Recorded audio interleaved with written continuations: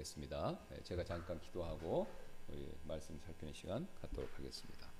감사합니다. 하나님께서 또 한 주일간 우리를 은혜 가운데서 또 지켜주시고 또 어려운 일도 있었고 또 낙심되는 일도 있었고 또 우리에게 슬픈 일도 있었지만 하나님께서 우리에게 믿음을 잃지 않도록 늘 격려해 주시고 또 함께해 주셔서 오늘 이 자리에 다시 한번 하나님을 예배할 수 있도록 이렇게 모일 수 있게 해주셔서 감사를 드립니다. 우리 인생은 좋은 일도 있고 슬픈 일도 있고 기쁜 일도 있고 또 어려운 일도 있습니다. 우리가 예수님을 믿는다고 하나님께서 우리에게 좋은 일만 허락하시는 것은 아니다라는 사실을 우리가 잘 알고 있습니다. 믿든 믿지 않든 어려움을 겪는 것은 매 일반인데 우리 그리스도인들은 믿지 않는 자들과는 다르게 어려움을 겪을 때 낙심과 원망과 슬픔에 빠져서 좌절하지 않고 반대로 믿음으로 그 어려움을 헤쳐나가고 이길 수 있는 그런 믿음과 소망과 또 하나님을 의지하는 마음들이 있습니다. 주님, 우리가 그런 마음과 믿음과 소망을 적극적으로 사용해서 항상 어려울 때마다 주님께 더 가까이 나가는 저희가 되도록 주님께서 늘 저희를 격려해 주시고 이끌어 주시기를 원합니다. 오늘 또 다시 한번 우리가 모여서 하나님 앞에 예배드릴 때 그런 큰 은혜와 또 영적인 복이 우리의 마음에 충만하게 임해서 우리가 어려움과 힘듦과 고통과 고난과 인생의 폭풍 가운데 있다 하더라도 예수님이 주시는 참된 화평과 평안을 더 풍성히 누릴 수 있도록 하나님께서 복의 복으로 우리의 마음을 채워 주옵소서. 또 그 전에 우리가 하나님의 말씀을 살피고 또 우리에게 필요한 내용들을 우리가 교훈으로서 받기를 원합니다. 부족한 제가 전할 때 성령께서 도와주셔서 꼭 필요한 말씀이 되도록 하나님께서 큰 은혜를 베풀어 주시기를 원하며 감사드리며 모든 말씀 예수님의 존귀하신 이름으로 기도드렸습니다. 아멘. 예, 오늘도 우리 계속해서 참된 믿음과 관계된 내용 살펴보도록 하겠습니다. 그래서 우리가 지난 시간에 10분 있는 자의 비유를 마쳤죠. 예, 그래서 이제 네 가지 밭은 네 가지 마음이고 이 마음의 상태가 굉장히 중요하다. 그래서 구원받을 때만 마음의 상태가 중요한 것이 아니라 구원받은 이후에도 마음의 상태가 중요한 겁니다. 그 다음에 이 마음의 상태가 중요하다라는 것은 우리의 그 구원의 유무와 상관없이 우리의 일상생활에서도 마찬가지죠. 예, 우리 일상생활에서도 마찬가지입니다. 하다못해 우리가 이제 세상 공부 이런 것을 우리가 배울 때도 이 마음의 상태가 굉장히 중요합니다. 제가 흥미로운 그 인터뷰를 주중에 들었는데 여러분 메가스터디 혹시 아세요? 그 원장이 손 아무개잖아요. 그분이 인터뷰하는 걸 들었어요. 그분은 그 특이한 경력을 가지고 계시더라고요. 그래서 그분이 이제 어떻게 자기가 학원 강사가 되고 어떻게 그렇게 큰 학원을 일궈냈는지 그 얘기를 하고 이제 근데 그분의 특징이 있더라고요. 뭐냐면 본인이 학원 강사를 처음 시작할 때부터 이제 뭐 유명한 우리 강남에서 했지 않습니까? 대치동 뭐 이런 데서 했는데 본인은 공부 잘하는 애들을 받고 그런 걸 안 했대요. 공부를 못하는 애들, 일명 뭐 요새 학폭, 뭐 공포, 뭐 하여튼 공부 포기, 예, 뭐라고 그러죠?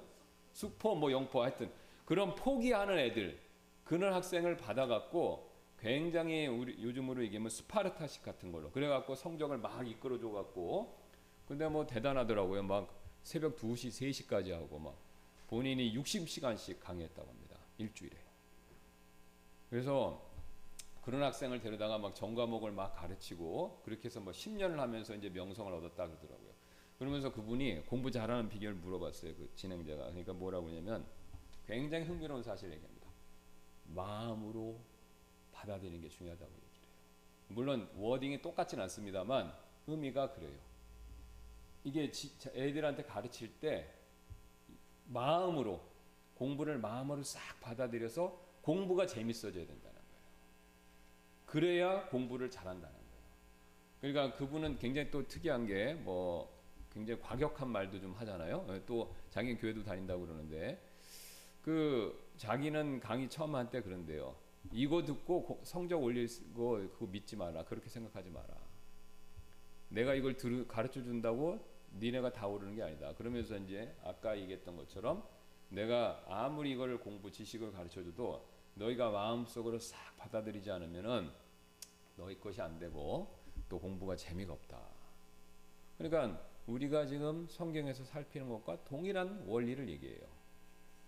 그분이 재밌는 건 뭐냐면 공부 잘하는 애들을 얘기하는 게 아니에요. 공부를 못하는 애들. 그러니까 걔들이 공부를 잘하게 된 비결이 결국 뭐냐 봤었을 때 마음의 태도가 바뀐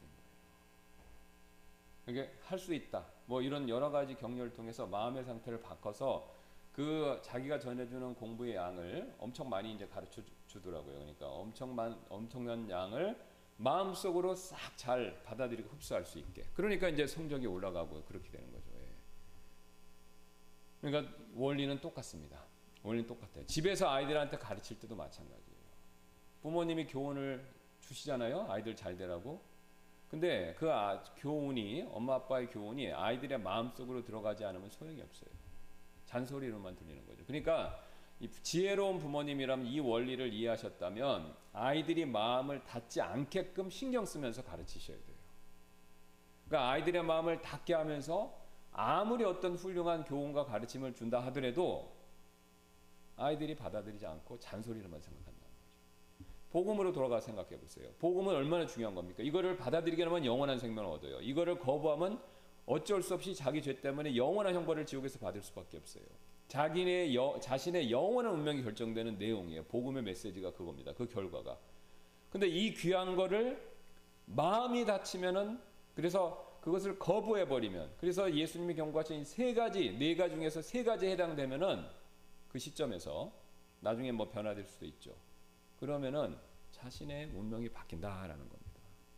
공부 잘하고 못하는 거는 뭐 대학을 가냐 못 가냐 이거에 영향을 끼치는 거에서 멈추지만 뭐 인생 전체를 책임져 주는 건 아니지 않습니까?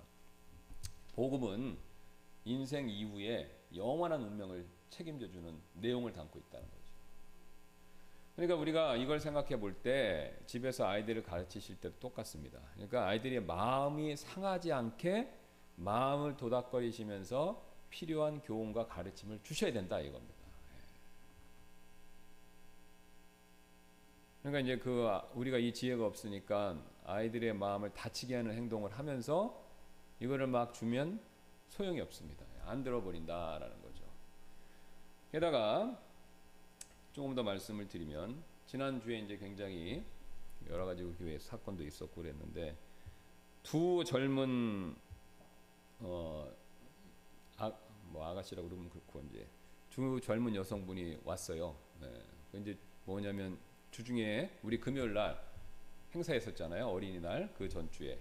근데 이제 제가 교회 없는 바람에 우리 다른 형제님이 전화를 받으셨어요. 그래서 상담을 받고 싶다라고 연락이 온 거예요. 그래서 이제 연락처를 제가 직접 못하니까 받아서 제가 통화를 했어요. 그러니까 신앙 상담이 있다는 거예요. 근데 내용이 뭐냐면 신천지에 다니는데 뭐가 문제인지 좀 자기가 듣고 싶다는 거예요. 약간 좀 이상하다는 느낌인데 그래서 어쨌든 교회로 오시라고 그랬어요. 그래서 지난주에 이제 오셨어요. 예, 오셔서 또 친구를 대동해서 두 분이 왔는데 결론은 보니까 신천지예요. 근데 신천지가 왜 왔냐? 나를 자기들의 모임에 데려가려고. 결론은 그거예요. 이제 판결이 났어요, 지금. 예? 판결이 났는데 근데 이제 제가 이제 약간 보통 분들의 상담 케이스하고 틀려서 약간 제가 이제 의아하게 생각을 했어요. 그래서 뭐 신천지든 아니든 제일 중요한 건 뭐냐면 그분들이 이제 구원하는 확신이 없는 것 같고 그래서 복음을 전해야 되겠다 일단 생각을 했어요. 예, 그래서 그분들이 온 다음에 우리 다른 형제님이 이제 제가 여기서 또 다른 상담을 우퉁환 목사님을 해야 됐기 때문에 같이 할 수 없어서 그분이 잠깐 얘기를 나누고 제가 이제 끝나고 이제 그분들하고 얘기를 나눴어요. 한 1시간 정도. 그래서 여러분한테 이미 말씀드렸던 요 내용들, 그거를 짧게 간략하게 이제 말씀드렸죠. 우리가 이제 예수님 믿고 믿을 때 우리의 죄가 전가되고 또 그분의 그리스도의 의가 우리한테 전가된다. 그리고 내용들. 그다음에 이제 죽음 위에는 심판이 있고 하나님은 이제 창조주이시기 때문에 심판할 권리를 가지신다. 이런 내용들을 쭉 말씀드렸어요. 그래서 말씀드렸고 그다음에 이제 그 씨 뿌리는 자의 비유를 들어서 이제 마음이 중요하다. 그래서 마음이 중요하다라고 얘기를 했어요. 그래서 그러면 이제 마음 상태 중에 어떤 거 같으시냐라고 하니까 본인들은 가시나무 뿌리라는 거예요. 그래서 거기까지 얘기를 다 잘하셨어요. 자, 그런데 그 중에 이제 한 분이 또 전화를 걸어갖고 또 저한테 연락이 온 거예요, 주중에. 그래서 주중에 연락이 오더니 뭐라고 하냐면 그래도 좀 가주시라는 거예요. 내가 거기가 잘못됐는데 거기 가기가 무서우니까. 스토리는 뭐냐면 남자친구가 신천지인데 자기가 남자친구 때문에 어쩔 수 없이 신천지를 간다. 그런데 그 신천지가 뭐가 잘못된지 내가 좀 알아야 될 것 같다. 예. 그래서 와서 상담까지 받고 그랬는데 저는 이제 그 신천지가 뭐에 나쁘다 이런 얘기는 딱히 안 했어요. 왜냐면은 뭐 그 나쁘다는 얘기는 굳이 할 필요가 없고 좋은 것만 가르쳐 주면 되잖아요. 어차피 이제 신천지 기웃기웃거린다는 거는 구원을 안 받았다는 거고, 그러니까 구원만 받으면 안 갈 테니까. 그래서 복음을 전하는데 포커스를 맞췄지 뭐 신천지가 뭐 나쁘다 막 그걸 구구절절 따져서 얘기하고 그러진 않았어요. 그냥 이단들의 전반적인 특징 이런 것만 얘기했죠. 그랬는데 이제 그분이 주중에 또 다시 전화가 와갖고 그러는 거예요. 자기가 이제 거기 집회가 있는데 토요일 날 자기는 거기 가기가 무섭다. 그래서 목사님이 같이 가주면 좋을 것 같다. 또 똑같은 소리를 하는 거예요. 그런데 이게 잘 들어보니까 아무리 들어봐도 나를 글로 데려가는 거예요. 그래서 제가 이제 또 다른 목사님, 우리 또 화요일 날 목회자 모임이 있어서 그 사실을 이렇게 제가 말씀드리고 여쭤봤어요. 그랬더니 다른 교회에서도 그걸 겪으신 거예요. 케이스가 똑같아요. 심지어는 음료수를 딱 사가지고 오는 것도 똑같아요. 음료수까지 커피까지 사가지고 와갖고 2인 이상 한조가 돼서 온다는 거예요. 그리고 굉장히 예의를 갖추고 그러면서 뭐가 잘못됐는지 가르쳐달라 이런 식으로 온다는 거예요. 자, 근데 이제 그분이 제가 말씀드리고자 하는 요점이 이겁니다. 그분은 다 이해했어요. 뭐 이해했는데 받아들이진 않는 거예요. 왜 안 받아들였죠? 마음의 문제인 거예요. 지식으로는 다 이해했어요. 다 이해했다고 그랬어요. 그래서 자기가 실토가 가시밭이라고까지 얘기를 한 거예요. 근데 결국은 상담을 아무리 제가 했지만 그분들은 바뀌지가 않은 거죠. 바뀌지가 않은 거죠. 또다시 원래로 돌아가서 자기가 믿는 바에 따라서 그걸 따르겠다 이렇게 얘기한 거죠. 그러니까 마음이 완전히 완고한 겁니다.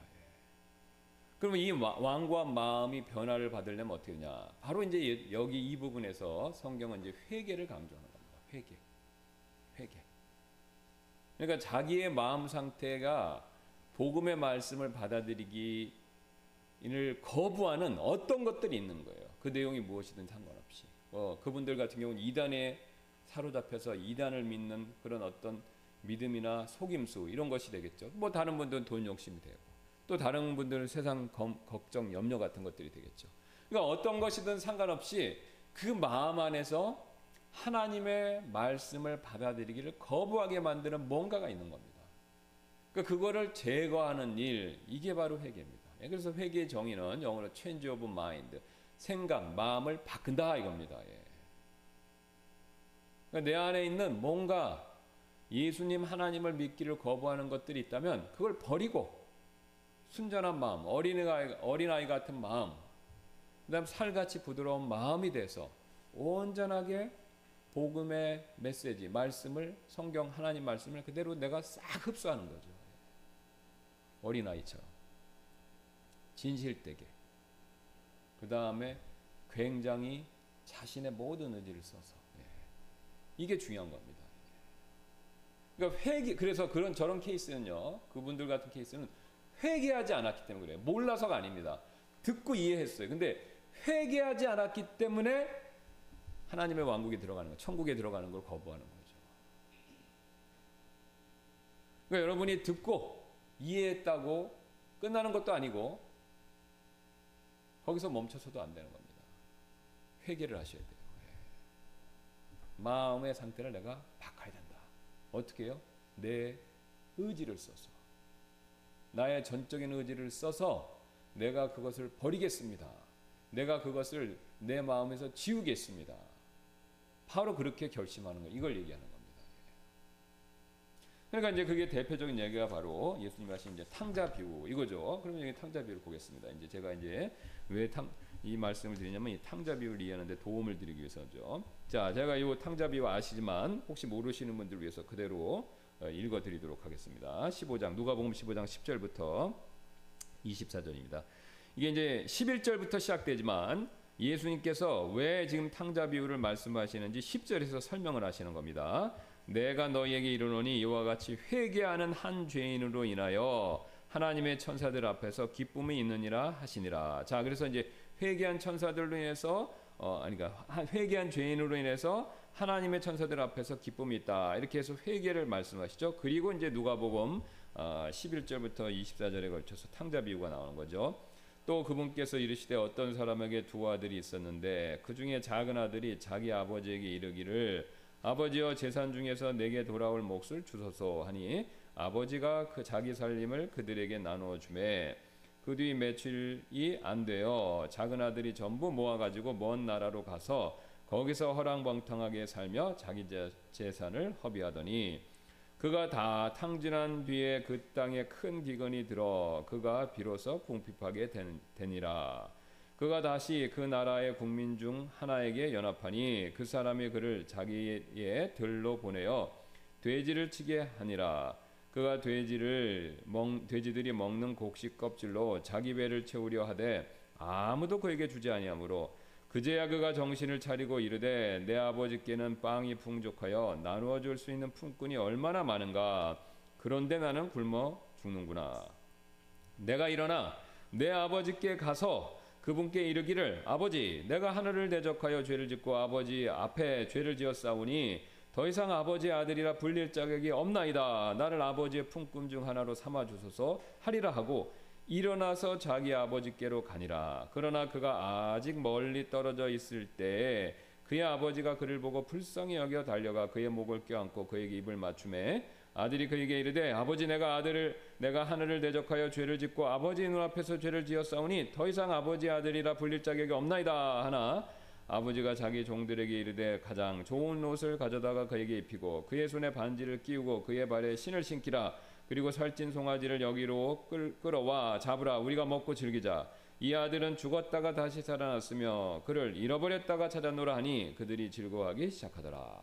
자, 우리 이미 잘 아시는 내용이지 않습니까? 두 아들이 있었는데 한 아들, 둘째 아들이 아버지의 유산을 억지로 받아서 먼 나라로 가서 그것을 허랑방탕하고 완전히 이제 굶어 죽기 직전까지 되었었을 때 자신의 비참한 처지를 깨닫고 그 다음에 어떻게 했습니까? 자기의 죄를 고백한 거죠. 예, 그리고 자기 아버지에게 돌아왔는데 이 아버지는 은혜와 긍휼이 풍성하셔서 이 자식을 혼내거나 내쫓은 것이 아니라 오히려 기뻐하며 아들을 받아 주었다라는 내용입니다. 예. 우리가 굉장히 잘 아는 내용이죠. 그래서 여기 잠깐 부원 설명을 좀 드리면 뭐 지금도 마찬가지입니다만 이제 자녀들은 부모로부터 부모님이 돌아가시면 유산을 받죠. 예. 근데 이제 유산 문제가 굉장히 복잡하고 시끄럽고 문제가 많습니다. 제가 이제 우리 손이 동서분이 돌아가셔서 이제 돌아가신 일을 처리하기 위해서 도와주기 위해서 우리 처형이죠. 저기를 갔어요. 법무사 상담 받았어요. 근데 법무사 상담 받는데 그 법무사분이 이런 얘기를 해요. 그분이 이제 유산과 관련돼서 법적인 일을 하는데 이런 얘기를 하더라. 그분이 이제 신앙하는데 이 가족은 유산 갖고 싸우면 전생의 원수였대요. 왼수여서 현생에 와서 서로 싸운다는 거예요. 근데 자기가 전부 보니까 이제 그런 케이스만 봤겠죠. 이 재산을 놓고 진짜 가족인데도 처절하게 싸운다는 거예요. 크든 작든 양보도 없고. 그러니까 사람이 돈 욕심에는 부모 형제도 없다 이겁니다. 그러니까 이게 돈 문제가 이제 돈에 대한 욕심이 굉장히 사람이 강한 거죠. 예. 그래서 이제 그분이 그런 얘기하면서 이제 고개를 설레설레 흔드는 거예요. 물론 이제 나쁜 케이스만 받겠죠. 왜냐하면 법으로 해결해야 되는 거니까. 예. 자, 그러니까 예나 지금이나 마찬가지입니다. 이게 재산, 유산과 관계돼서 굉장히 복잡한 일이 많은 거예요. 근데 보통 통상은 자녀가 있는데 부모가 돌아가시도 않는데 재산 내놔라, 유산 달라. 그러면 어떻습니까? 불효자식이죠.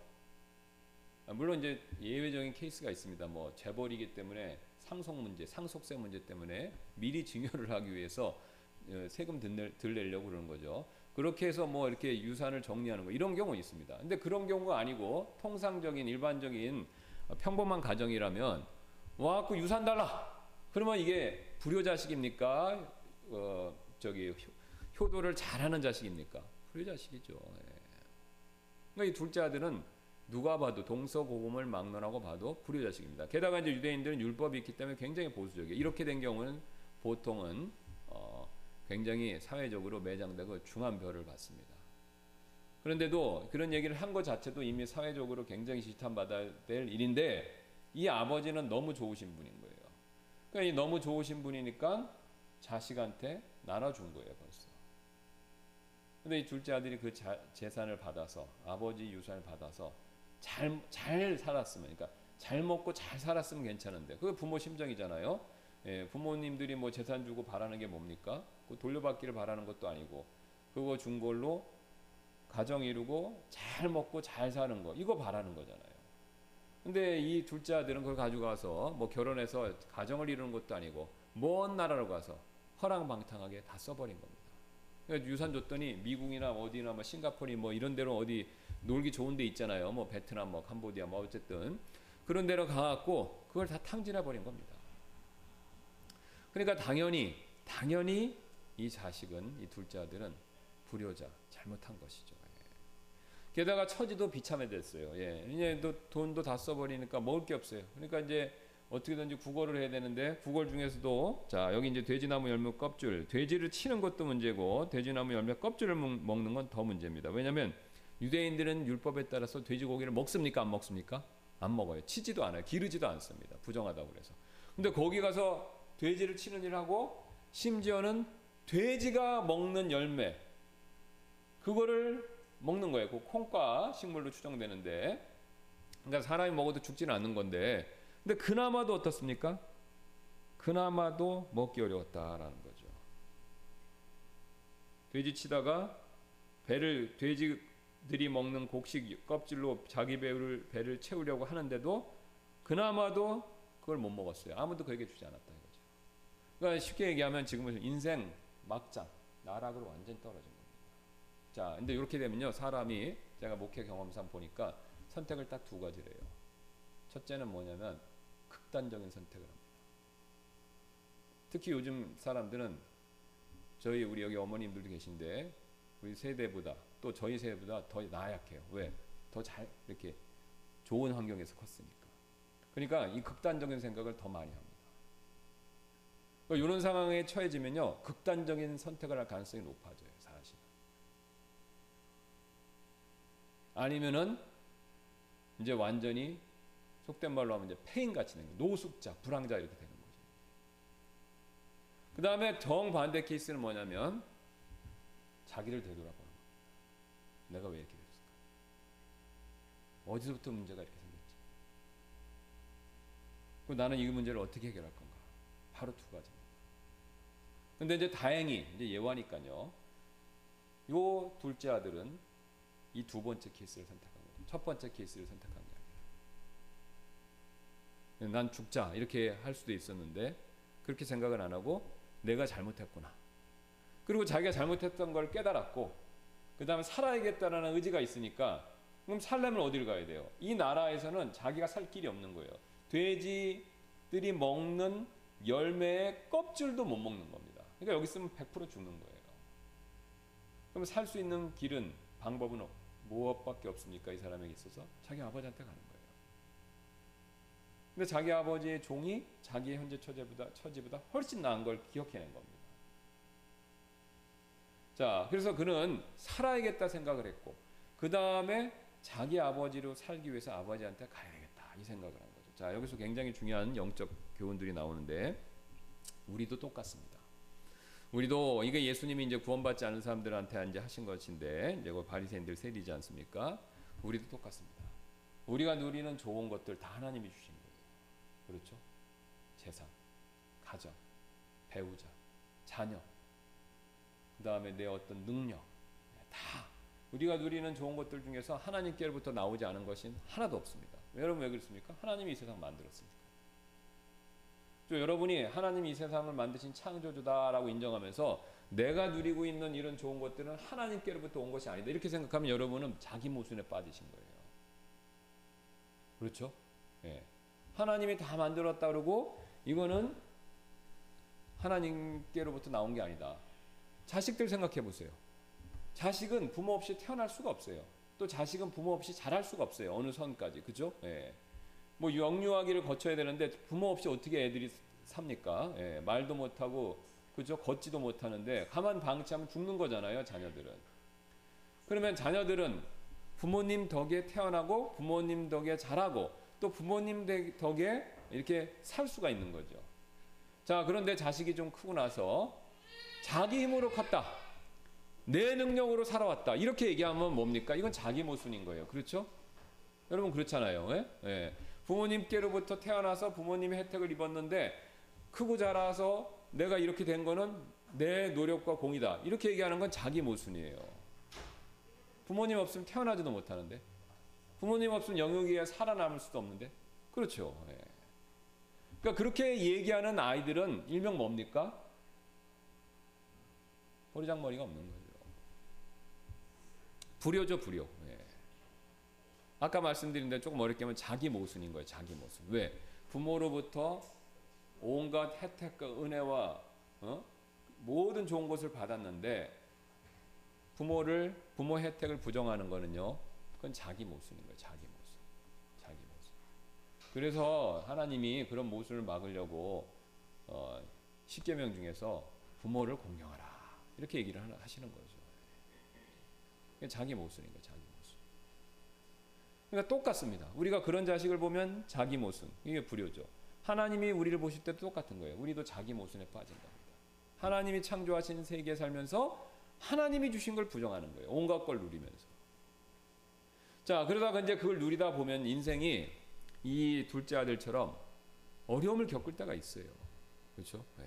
건강이 나빠진다든가 사업이 안 된다든가 뭐 경제적으로 뭐 여러 가지 인간관계가 나빠진다든가 뭐 셀 수 없을 정도로 뭐 복잡하고 뭐 남한테 얘기하기 어려울 그런 여러 가지 문제들 그런 걸 겪을 수가 있습니다. 그래서 우리의 삶이 한순간에 나락으로 떨어질 수가 있죠. 자, 그럴 때 우리가 선택이 두 가지입니다. 아까 말씀드렸듯이 극단적인 선택을 하거나 아니면 더듬어서 하나님을 찾기 시작하는 거죠.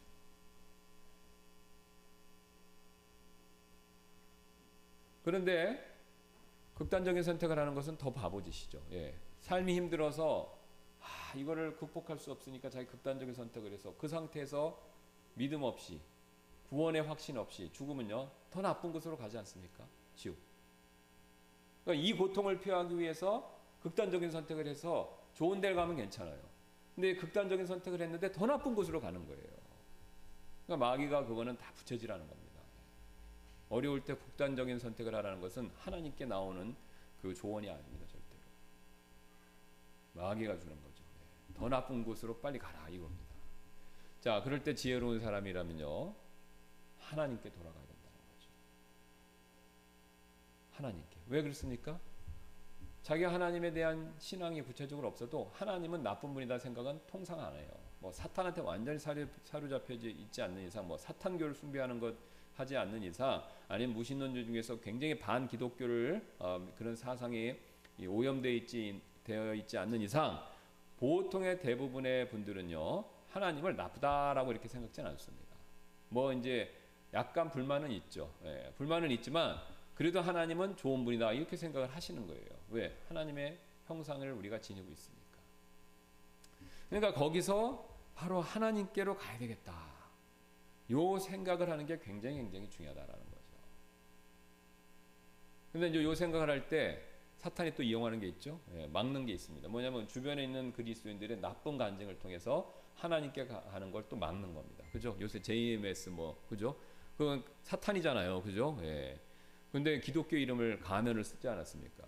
그러니까 잘 모르는 사람은 뭐 이거 기독교인데 목사가 저랬다 그런 식으로 얘기가 나오는 거죠. 기독교하고는 상관이 없는 건데. 그래서 뭐 그런 이단 사이비뿐만 아니라 우리 자신도 그런 역할을 할 수가 있습니다. 내 주변 사람들한테, 가족이나. 그죠? 평소에 간증이 별로 좋지 않으면은 오히려 아유 나는 쟤 때문에 교회 가기 싫어 이렇게 될 수가 있는 거죠.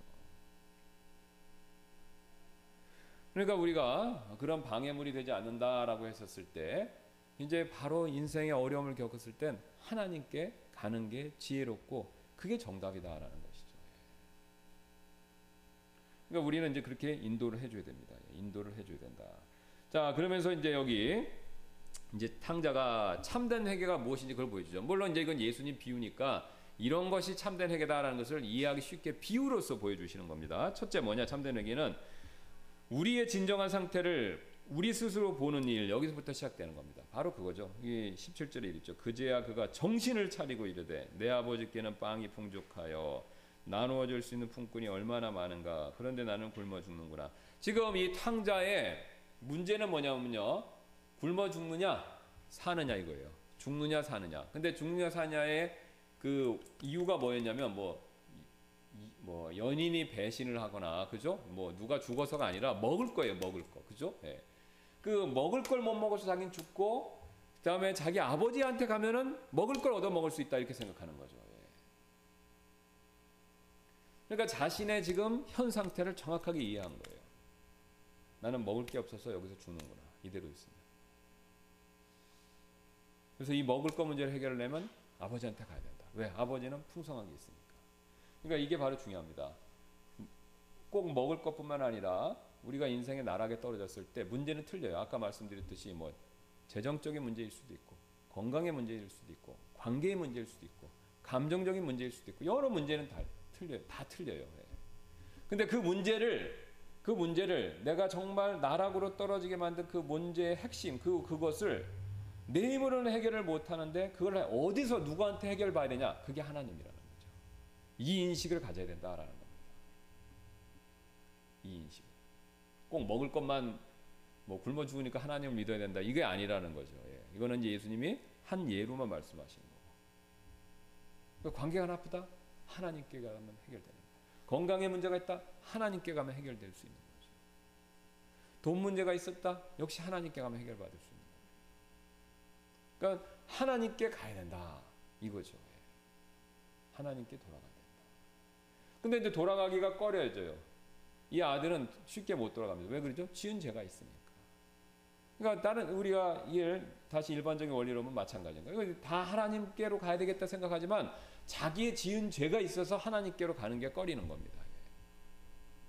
돈 문제로 하나님 앞에서 잘못된 삶을 살았다. 이걸 느끼는 거죠. 건강 문제도 마찬가지고 모든 문제에서 다 마찬가지예요.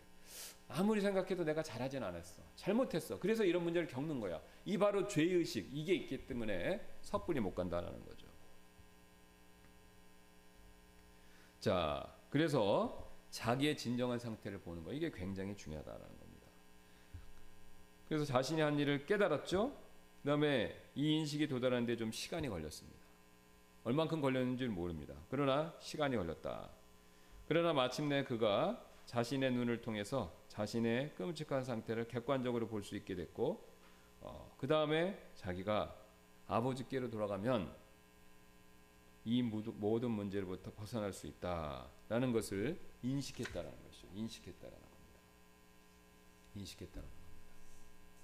그러니까 이게 중요합니다. 예, 이게 중요해요. 그런 인식이 있어야만 회개합니다. 그럼 이런 심각한 인식이 없으면 회개 안 합니다. 절대로. 그러니까 절대로 회개를 안 하세요. 예. 왜냐하면 아직도 살만하거든요. 아직도 괜찮거든요. 아직도 여유가 좀 있는 거예요. 힘들지만. 근데 완전히 내가 이 탕자같이 난 망했다, 죽는다 이 인식이 있어요. 먹을 것 때문이 아닙니다. 그러니까 영적으로 그런 완전히 나는 망했다 이 생각이 아직 안 드는 거예요. 이 생각이 들어야만 하나님께 가야겠다. 이게 인간의 우리 마음 안에 있는 본성입니다. 본성. 그러니까 우리가 이제 전도를 하려면 그거를 깨달을 수 있도록 도와드려야 되는 거예요. 도와드려야 되는 거죠. 그래서 제가 이제 본상담학을 할 때 주변에 제가 경험했던 거 들었던 얘기에게 그런 얘기를 쫙 해줘요. 예. 그런 얘기를 해주면 공감을 하시는데 그거를 자기 얘기로 받아들이는 분이 있고 근데 소수고 그 다음에 그거를 그렇구나라고 하고 멈추는 분들이 대다수예요. 근데 그거를 자기 이야기로 받아들이고 내가 정말 심각하구나 이거를 느끼셔야 된다라는 것이죠. 자, 그래서 오늘 시간이 되었기 때문에 여기서 멈출 텐데요. 그래서 우리가 이제 요 다음 내용은 이어서 살펴보겠습니다. 시간이 되시면 한번 읽어보시고 오늘 여기까지 하고 기도하고 마치도록 하겠습니다. 감사합니다. 하나님께서 탕자 이야기를 통해서 참된 회개가 무엇인지 우리가 다시 한번 잘 생각해보고 그것을 또 내 자신에게 적용하고 또 주변에 예수님을 믿지 않는 사람들이 있다면 그분들이 예수님 믿을 때 우리가 또 이 원리를 잘 설명하고 또 알려드려서 그분들이 진정으로 회개하고 예수님 믿을 때 도움을 우리가 도구로 사용되고 도움을 드릴 수 있도록 하나님께서 우리를 인도해 주시길 원합니다. 이 시간 이후에 있을 예배 시간에도 하나님께서 함께 해주시고 우리가 하나님 가까이 할 때 하나님께서 큰 영적인 복을 우리 마음에 부어주시기를 원하며 감사드리며 모든 말씀 예수님의 이름으로 기도드렸습니다. 아멘. 예, 마쳤습니다.